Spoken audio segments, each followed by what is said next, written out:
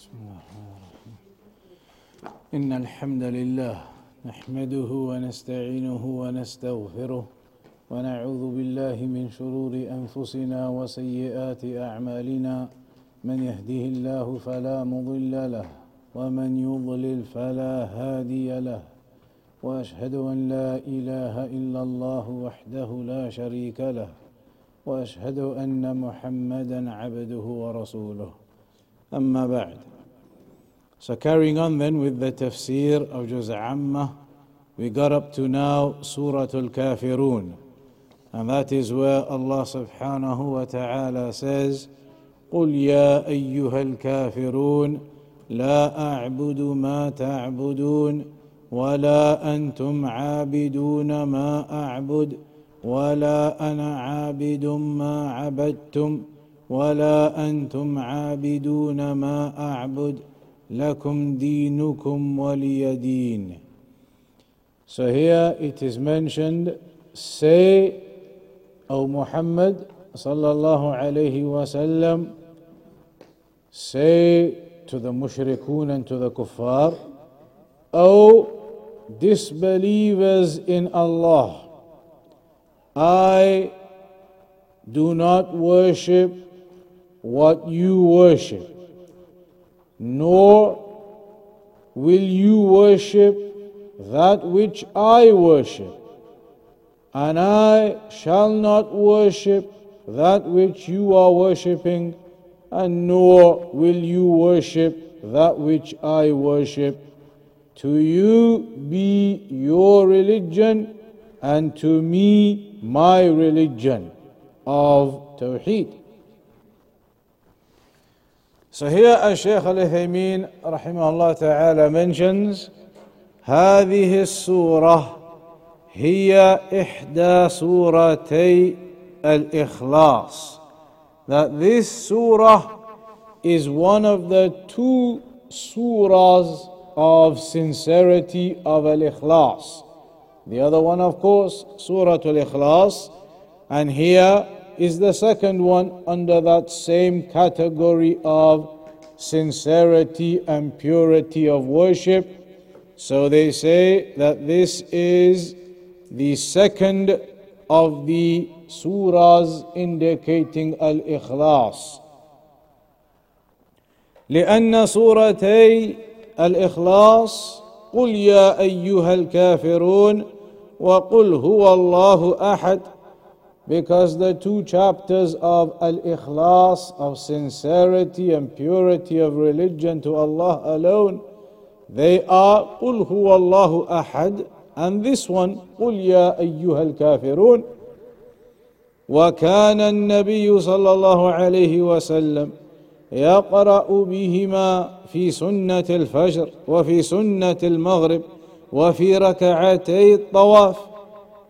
And the Prophet sallallahu alaihi wasallam used to recite these two chapters in the Sunnah of Fajr, the two raka'at Sunnah of Fajr, Al-Kafirun in one raka'ah, Al-Ikhlas in the other raka'ah, and also in the Sunnah of the Maghrib prayer, and also in the two raka'at that you pray after completing tawaf.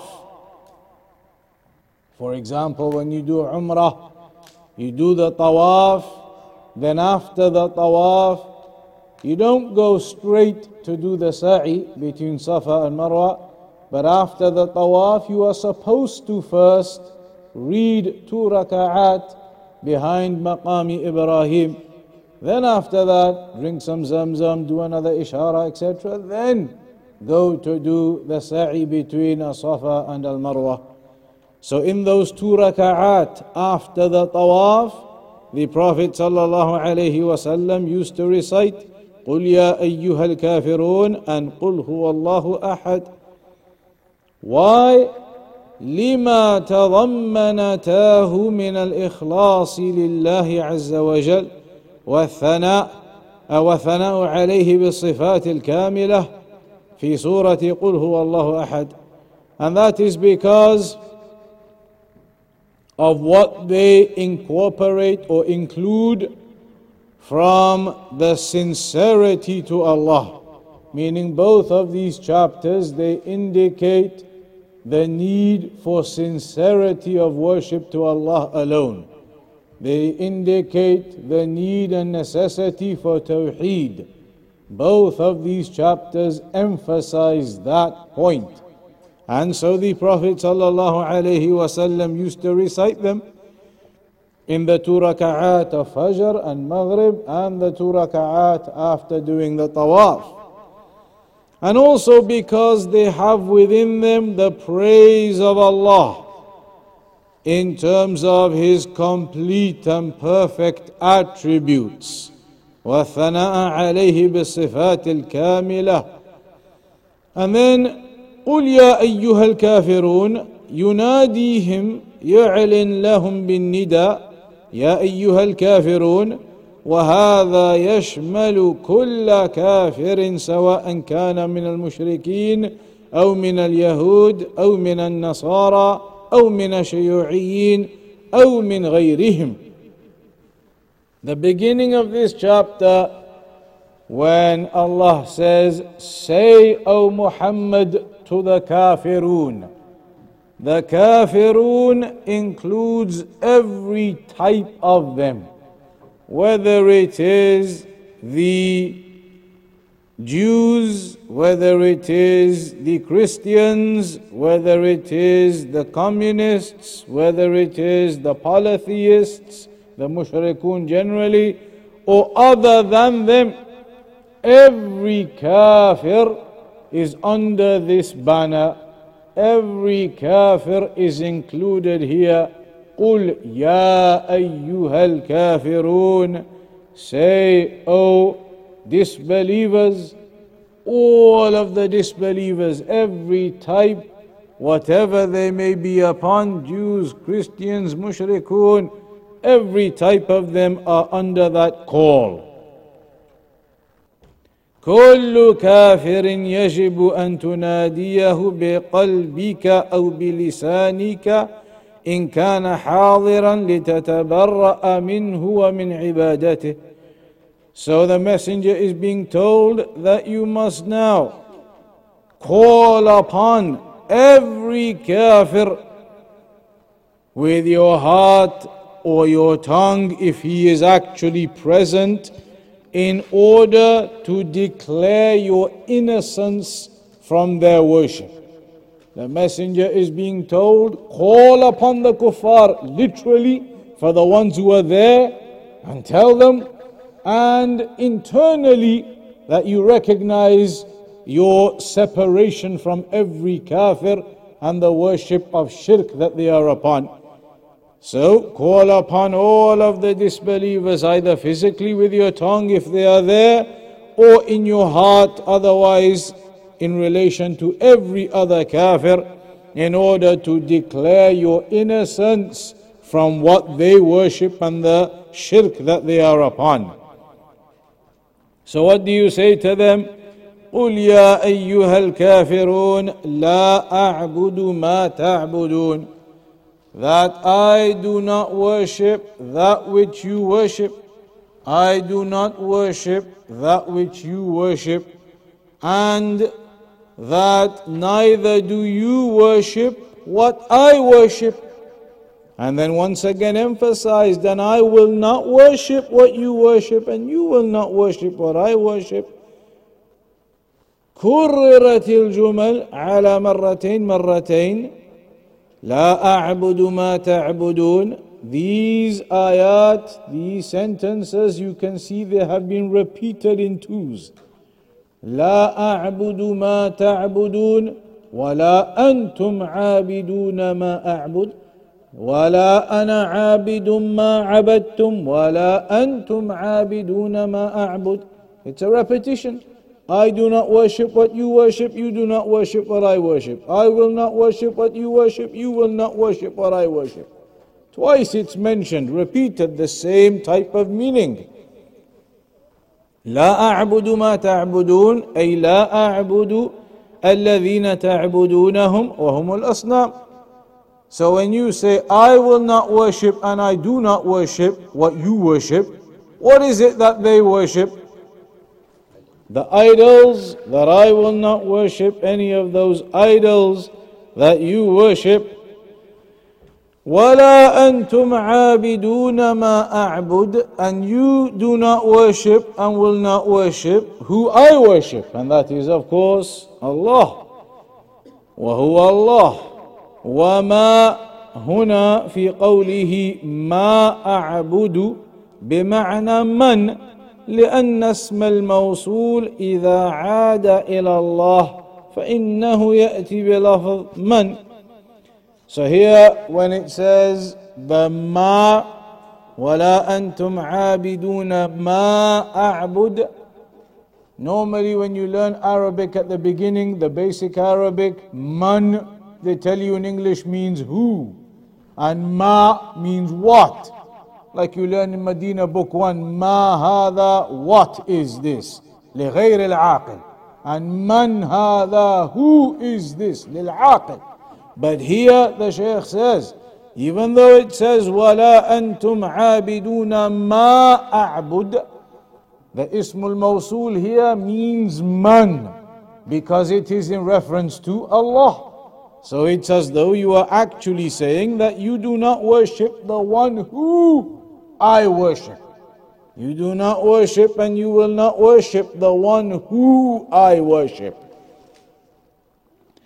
So لا أعبد ما تعبدون ولا أنتم عابدون ما أعبد، يعني أنا لا أعبد أصنامكم وأنتم لا تعبدون الله.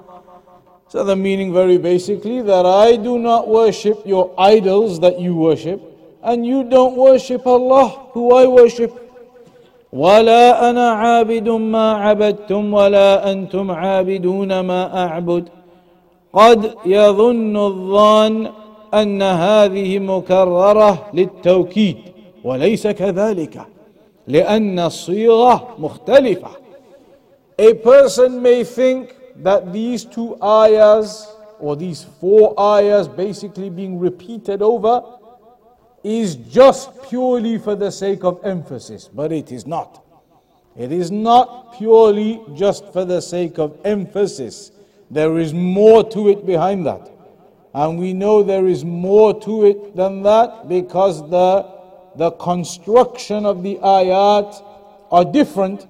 The way that the wording of the ayat is are different.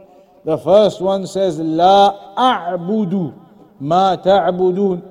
But in the second one, Wala ana abidun ma abadtum. And then for them, Wala antum abiduna. And the second one, وَلَا أَنْتُمْ عَابِدُونَ مَا أَعْبُدُ. So in the first two, أَعْبُدُ and عَابِدٌ, they are different forms. لا أعبد ما تعبدون فعل, ولا أنا عابد ما عبدتم, عابد وعابدون اسم. والتوكيد لا بد أن تكون الجملة الثانية كالأولى. إذن القول بأنه كرر للتوكيد ضعيف. إذن لماذا هذا التكرار? So in the first one it says أنا لا أعبد, لا أعبد as a verb. لا أعبد ما تعبدون, I do not worship that which you worship, as a verb. But in the second one, ولا أنا عابد ما عبدتم, that one there is like the ismul fa'il, it's an ism, a noun. In one ayah it is the verb used, in the other ayah it is the noun used. So there's a difference in how the ayahs are constructed, one with a verb, one with a noun. So it can't just be for the sake of emphasis. There must be something more behind it. Why else would one ayah be with a verb and the other one with a noun? There must be something behind it. And the Shaykh explains what that could be.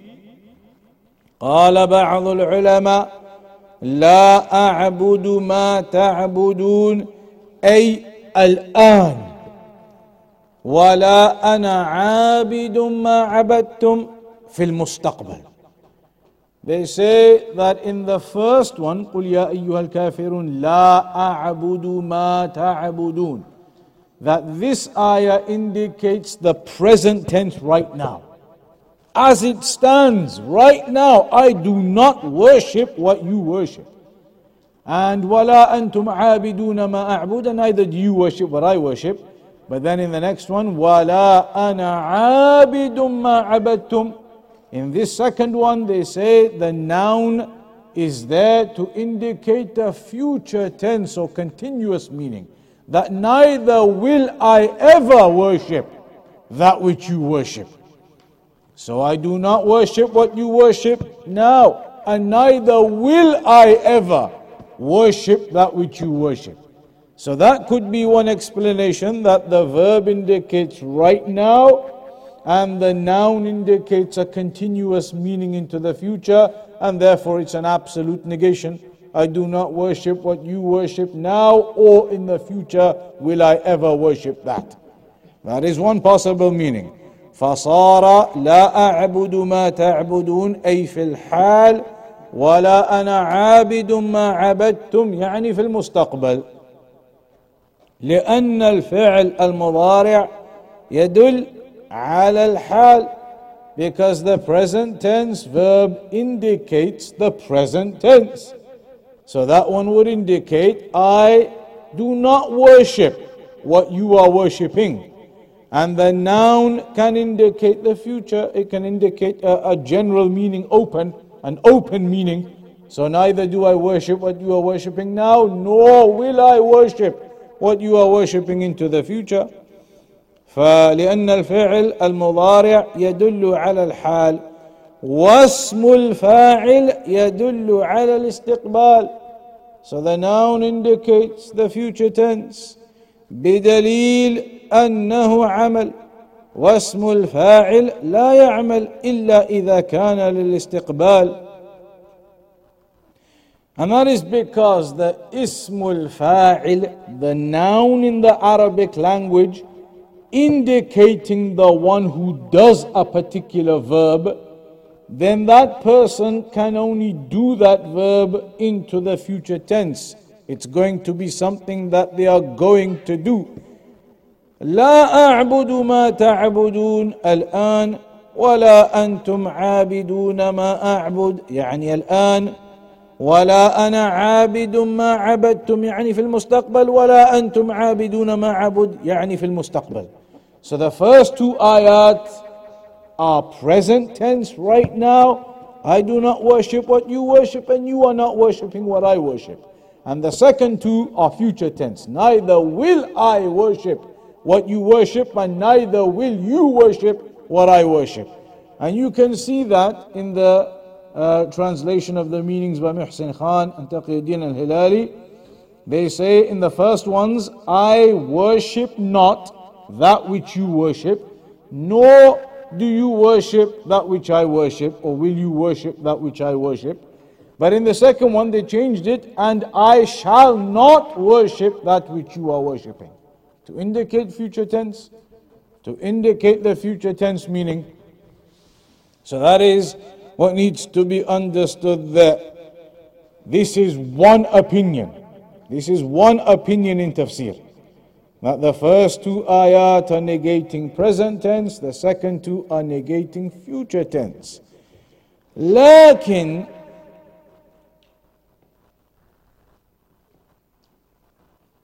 الشيخ العثيمين says أورد على هذا القول إيراد. كيف قال ولا أنتم عابدون ما أعبد مع أنهم قد يؤمنون فيعبدون الله في المستقبل. وعلى هذا فيكون في هذا القول نوع من الضعف. So if the first two ayat, which is ayah number 2 and 3, لا أعبد ما تعبدون ولا أنتم عابدون ما أعبد, upon this particular statement we are saying that means I do not worship what you are worshipping right now, and neither do you worship what I am worshipping. And then وَلَا أَنَا عَابِدٌ مَا عَبَدْتُمْ is meaning neither will I worship what you worship in the future tense, and وَلَا أَنْتُمْ عَابِدُونَ مَا أَعْبُدُ is therefore also saying, neither will you worship what I worship into the future tense. But what if some of them become Muslim afterwards? How can it be said to all of the kuffar? We said in the first ayah, this is an address to all of the kuffar. But how can that be? Maybe some of them will become Muslim. And indeed they did.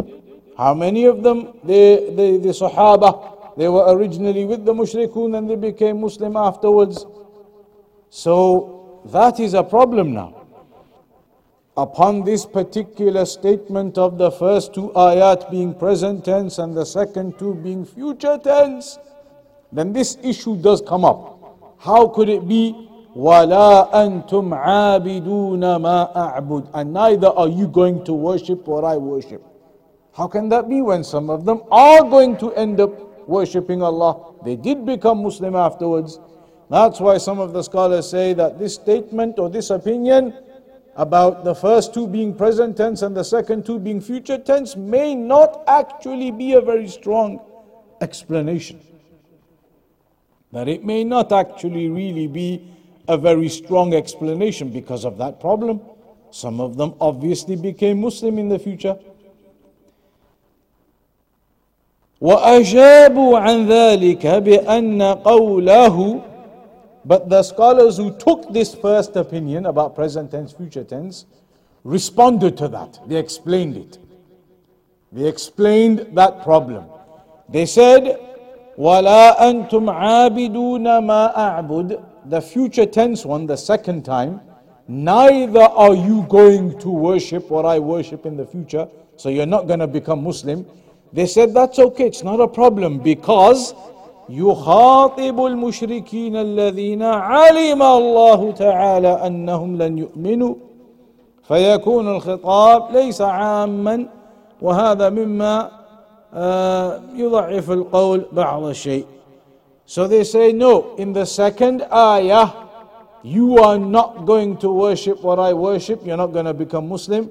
They say the tafsir of that is that you are addressing the mushrikun whom Allah knew were not going to become Muslim, not the ones who were. But then again you could say, how can you make that distinction and differentiation in the ayah? So some of the scholars do say that there's maybe a little bit of an issue with that opinion of present tense, future tense, even with their explanation, which is that the future tense one is only talking about the kuffar who Allah knew weren't going to become Muslim and not the other ones. Then even that differentiation, how do you really get to it? So there's a little bit of a problem with that opinion of present tense, future tense. But that is an explanation of those ayat. So far then, you could say, one opinion of the scholars about these ayat being repeated is that it is just emphasis. But as Shaykh Al-Uthaymeen said, that's not really a strong opinion because the ayat are in different forms. One is a verb, one is a noun. But it's an opinion of some scholars, it's just emphasis. The second opinion then was no, it's about present tense and future tense. And that one has a problem with it too, because you can't really explain what about the kuffar who become Muslim. You can't really say no, but the ayah is just talking about the ones who weren't going to become Muslim. Still a bit problematic. So there's a third opinion about why these ayat are repeated. القول الثالث لا أعبد ما تعبدون, that I do not worship that which you worship. أي لا أعبد الأصنام التي تعبدونها, that I do not worship the idols that you worship. وَلَا أَنْتُمْ عَابِدُونَ مَا أَعْبُدُ, and you do not worship who I worship, meaning Allah. وَلَا أَنَا عَابِدٌ مَا عَبَدْتُمْ وَلَا أَنْتُمْ عَابِدُونَ مَا أَعْبُدُ. Now the second time the ayat have been repeated, what's the opinion in this third opinion? فِي الْعِبَادَةِ, يعني ليست عبادتي كعبادتكم ولا عبادتكم كعبادتي، فيكون هذا نفي للفعل لا للمفعول به. يعني ليس نفيا للمعبود لكنه نفي للعبادة، أي لا أعبد كعبادتكم ولا تعبدون أنتم كعبادتي، لأن عبادتي خالصة لله وعبادتكم عبادة شرك. Some of the scholars, this is the third opinion, they said that, and I do not worship what you worship and you do not worship what I worship. They say it's not actually about the idols and Allah. It is about the form of worship. That I do not worship how you worship, and you do not worship how I worship. The method of worship, they say, is what's intended by the repetition of the ayah. It is an explanation of the method of worship. I do not worship like you worship, your forms of worship and your methods of worship. And you do not worship as I worship and my forms of worship of Allah subhanahu wa ta'ala. فنفي هو نفي للعبادة، أي لا أعبد كعبادتكم ولا تعبدون أنتم كعبادتي.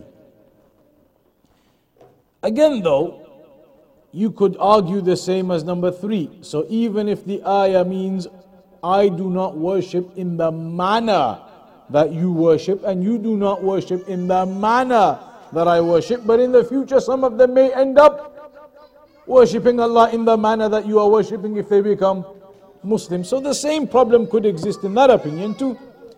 So there's a fourth opinion, القول الرابع، واختاره شيخ الإسلام ابن تيمية رحمه الله،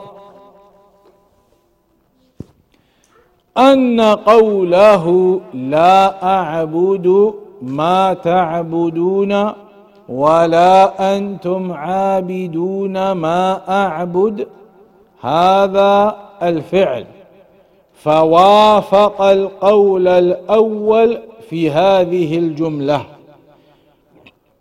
ولا أنا عابد ما عبدتم ولا أنتم عابدون ما أعبد، أي في القبول، بمعنى ولن أقبل غير عبادتي ولن أقبل عبادتكم وأنتم كذلك لن تقبلوا، فتكون الجملة الأولى عائدة على الفعل والجملة الثانية عائدة على القبول والرضا، يعني لا أعبده ولا أرضاه وأنتم كذلك لا تعبدون الله ولا ترضون بعبادته.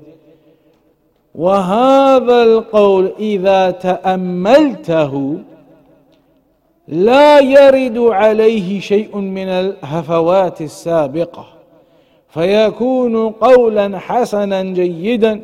ومن هنا نأخذ أن القرآن الكريم ليس فيه شيء مكرر لغير فائدة إطلاقا، ليس فيه شيء مكرر إلا وله فائدة. So here the fourth opinion, the opinion that Shaykh al-Islam ibn Taymiyyah rahimahullah ta'ala also selected and chose, is that in the first set, قل يا أيها الكافرون لا أعبد ما تعبدون ولا أنتم عابدون ما أعبد, in the first two ayat, that is talking about the verb that I do not worship what you worship and you do not worship what I worship, as the verb, as the action. Straightforward in that. But then the second one, ولا أنا عابد ما عبدتم ولا أنتم عابدون ما عبد, this second one, it is about the acceptance of your deeds. The acceptance of your deeds. that I will never accept your worship and be content with it, and you will not accept my worship and be content with it. I do not accept your worship, or I do not accept anything other than my worship, and I will not accept your worship, and you do not accept my worship. So the first set of the ayat is about the action, and the second set of the ayat is about the acceptance of those actions. يعني لا أعبده ولا أرضاه وأنتم كذلك لا تعبدون الله ولا ترضون بعبادته. That I do not accept or am content with the worship that you are upon, and you do not accept and are not content with the worship that I am upon. The Shaykh says, if you ponder over this carefully, then in reality the problems of the previous opinions do not apply in the way that they applied in the previous opinions. And so this fourth opinion appears to be the best one, that the second set of ayat is about the acceptance of those deeds. I will not accept what you are upon, or be happy or content with what you are upon, just as you do not accept what I am upon, and you are not content with what I am upon. And so there isn't really any issue of present tense or future tense in that. It's not about present tense or future tense in this fourth opinion. It is simply about acceptance. Right now, I do not worship what you worship, you do not worship what I worship. I do not accept, or I am not content with what you are worshipping and what you are doing, just as you right now are not content and do not accept what I worship, how I worship, who I worship. So there's no future tense meaning. In the future tense, if they become Muslim, then they accept the worship. But right now, this is all in the present tense about the actual action and then the acceptance, rather than present tense and future tense. And that's why the Shaykh says, in the Quran, there is nothing that is repeated without any benefit behind it. Nothing is repeated just for the sake of repetition. Nothing in the Quran is repeated just for the sake of repetition. Rather, if something is repeated, there will be some benefit behind that repetition, some reason behind it. لأننا لو قلنا إن في القرآن شيئا مكررا بدون فائدة لكان في القرآن ما هو له وهو منزه عن ذلك. If we were to say that there are things repeated in the Quran just for the sake of repetition, for no other benefit, just for the sake of repetition, then that would mean that we are saying the Quran has in it ayat that are of no benefit and no use. And that is something obviously can never be attributed to the speech of Allah subhanahu wa ta'ala. Everything is by purpose and intention and benefit. وعلى هذا نعم. So then he gives some more examples. فبأي آلاء ربكما تكذبان. Isn't that repeated so many times in that ayah? But all of those, there are meanings behind them and reasons behind them. None of those are repeated purely for the sake of repetition. ثم قال عز وجل. Then Allah says at the end of the ayah, لكم دينكم ولي دين. That for you is your religion and for me is mine. لكم دينكم الذي أنتم عليه وتدينون به. You have your religion that you are upon and that you practice. ولي ديني. And for me, I have my religion. فأنا بريء من دينكم. I am innocent of your religion and what you are upon. وأنتم بريئون من ديني. And you're innocent of what I am upon. You are not upon Tawheed. قال بعض أهل العلم. Some of the scholars, they said, وَهَذِهِ السُّورَةِ نَزَلَتْ قَبْلَ فَرْضِ الْجِهَادِ, that this surah was revealed before the obligation of jihad. Before the obligation of jihad.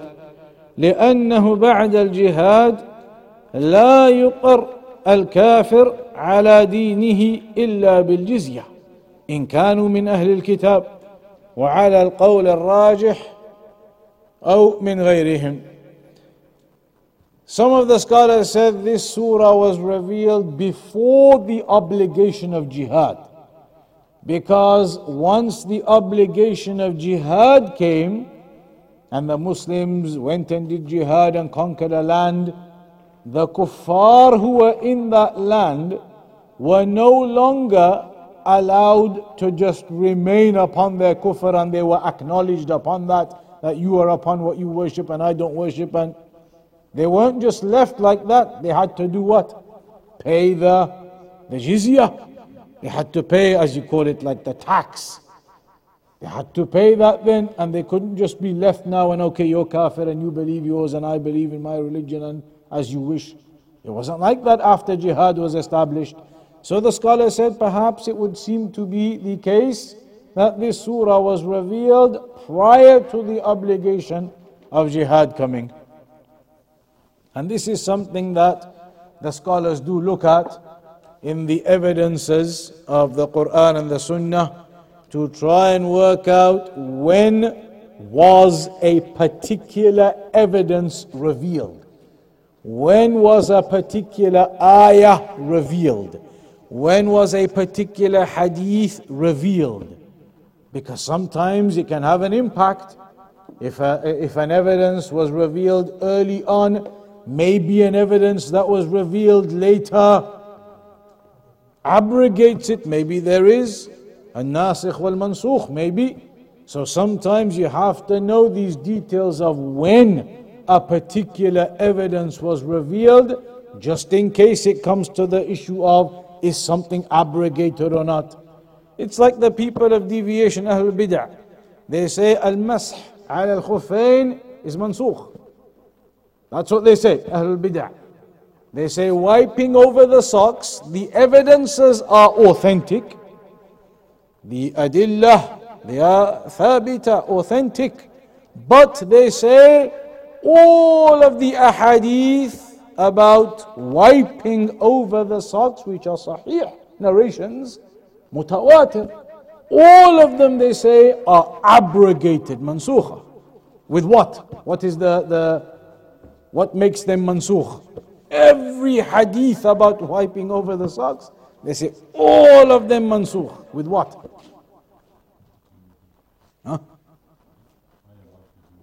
The ayah of wudu, ayatul ma'idah.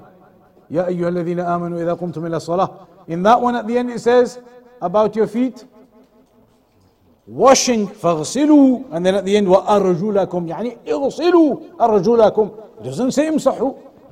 There's nothing in the ayah of the Quran in Surah Al-Ma'idah that says anything about wiping over the feet, is there? The ayah in the Quran, when it discusses wudu, only mentions washing the feet. The ayah in the Quran doesn't mention wiping over the socks or wiping over the feet. Only washing is mentioned in the ayah. So they say that this ayah came at the end, and all of the ahadith came early, before. So they say this ayah doesn't mention anything about al-masah.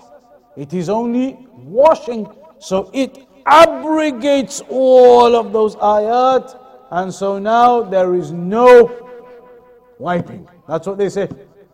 But then the scholars of hadith, they investigated. They analyzed and investigated. Is it true that the ayah in Surah Al-Ma'idah, talking about when you want to pray, then wash your faces, arms to the elbows, etc., that ayah of wudu, was it revealed at the end after all of the hadith or not? So when they investigated, they found out this is not true. The people of innovation, they were mistaken and incorrect. It is not true. There are ahadith that were revealed after this ayah. And there are some of the narrations mentioned. Jarir ibn Abdullah radiallahu anhu, I think, one of them, he mentioned about wiping over the socks, and they asked him, su'ila. In the narration it says, they asked him, when he narrated the hadith about wiping over the socks, was this after or before the Ayatul Ma'idah? He said to them, وَهَلْ أَسْلَمْتُ إِلَّا بَعْدَ آيَةِ الْمَائِدَةِ. He said, when did I even become Muslim? When did I even start hearing hadith from the Messenger? I became Muslim after that ayah in Al-Ma'idah had been revealed. So his hadith from the Messenger about wiping over the socks was definitely after the ayah had already been revealed. He said to them when they asked him, and when did I even become Muslim? He said that. وَهَلْ أَسْلَمْتُ إِلَّا بَعْدَ الْآيَةِ. And did I even become Muslim until after the ayah was revealed? Proving that his hadith and what he saw from the Messenger about wiping was definitely after the ayah. So there's no abrogation. Even some of those other narrations, the hadith of Al-Mughira ibn Shu'bah, when they were going to the battle of Tabuk. They were going towards the battle of Tabuk. And in that battle, as they were going, it mentions Al-Mughira ibn Shu'bah radiallahu anhu, we did it here. You remember in Bolton, we did it like 4 or 5 years ago. He said the Prophet sallallahu alaihi wasallam was making wudu. He started making wudu. The Prophet started making wudu. So he said, فَأَهْوَيْتُ لِأَنْزِعَ خُفَّيْهِ. And the Messenger at that time was wearing the khuf, the leather socks. He said, I bent down to take them off because he saw that the Messenger started making wudu and he thought that you can't wipe, he needs to take off his socks to be able to wash his feet. So he said, I bent down to take them off so that when the Messenger gets to the feet, he can wash them straight away. But he said, فَأَهْوَيْتُ لِأَنْزِعَ خُفَّيْهِ فَقَالَ النبي صلى الله عليه وسلم دَعْهُمَا فَإِنِّي أَدْخَلْتُهُمَا طَاهِرَتَيْنِ. Leave them, because I put them on in a state of purity. And this hadith of Al-Mughira ibn Shu'bah, it happened on the way to the battle or somewhere around the battle of Tabuk. And that battle was one of the final battles, like a year before the death of the Messenger. So definitely after the ayah again. So that's something you have to know sometimes about abrogation. And even then, abrogation is the last thing that you do. People again, they misunderstand how to work fiqh and usul al-fiqh. Sometimes you have two narrations and they look like maybe there's a problem. Straight away, this one abrogate. You don't do that. The first thing you have to try and do is make jama' between them, or make tarjih between them. You can't do any of those things. Then at the bottom you do abrogation, last thing.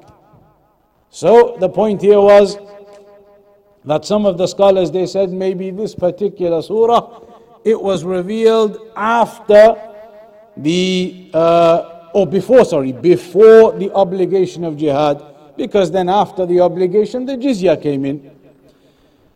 However, لكن الصحيح أنها لا تنافي الأمر بالجهاد حتى نقول إنها منسوخة، بل هي باقية ويجب أن نتبرأ من دين اليهود والنصارى والمشركين في كل وقت وحين. But let's imagine what we were talking about now. Jihad happens and they give jizya. So now once they start giving jizya, does it mean you no longer have to declare your innocence from them? Of course it does not mean that. We continue to declare our innocence. So the Shaykh says the reality is it doesn't even matter. Because even if we say the jizya had come in, there's no problem. You are still going to be declaring your innocence of the religion of the mushrikeen. وَفِي كُلِّ, in every time, in every place. And that's why we لهذا نقر اليهود والنصارى على دينهم بالجزية ونحن نعبد الله وهم يعبدون ما يعبدون. فهذه السورة فيها البراءة والتخلي من عبادة غير الله عز وجل سواء في المعبود أو في نوع الفعل، وفيها الإخلاص لله عز وجل، وأن لا نعبد إلا الله وحده لا شريك له وإلهنا. نعم. So the Shaykh says the ayah or these ayat, this surah highlights that we can take the jizya or that you declare your innocence of the worship of the mushrikun and what they worship and how they worship, and you make your worship sincere and pure for the sake of Allah subhanahu wa ta'ala, and we do not worship except Allah alone without any partners. So that's why this particular chapter also comes under the general banner of being one of the two surahs of Al-Ikhlas. You are highlighting here the meaning of Tawheed, that you will not worship anything besides Allah, and you will not be pleased or accept anything or any form of worship to other than Allah. So that is of course Al-Ikhlas. Hence this chapter and Qul Huwallahu Ahad are known as the two chapters of Al-Ikhlas. That brings us to a brief explanation of that particular chapter.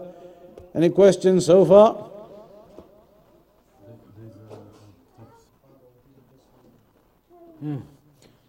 So these narrations, or these the surah that we've done here today, and many other narrations in the Sunnah about how to deal with the kuffar, because there are people who might read this kind of surah and misunderstand it, and they think that you have to attack the kuffar or go out and do all types of things of injustice and oppression and killing and looting and all types of things that they make permissible, saying, look, the Quran tells us to do this and to do that and to declare your innocence of the kuffar. And like some of the Khawarij and their types of thinking, they say if you live in a kafir country,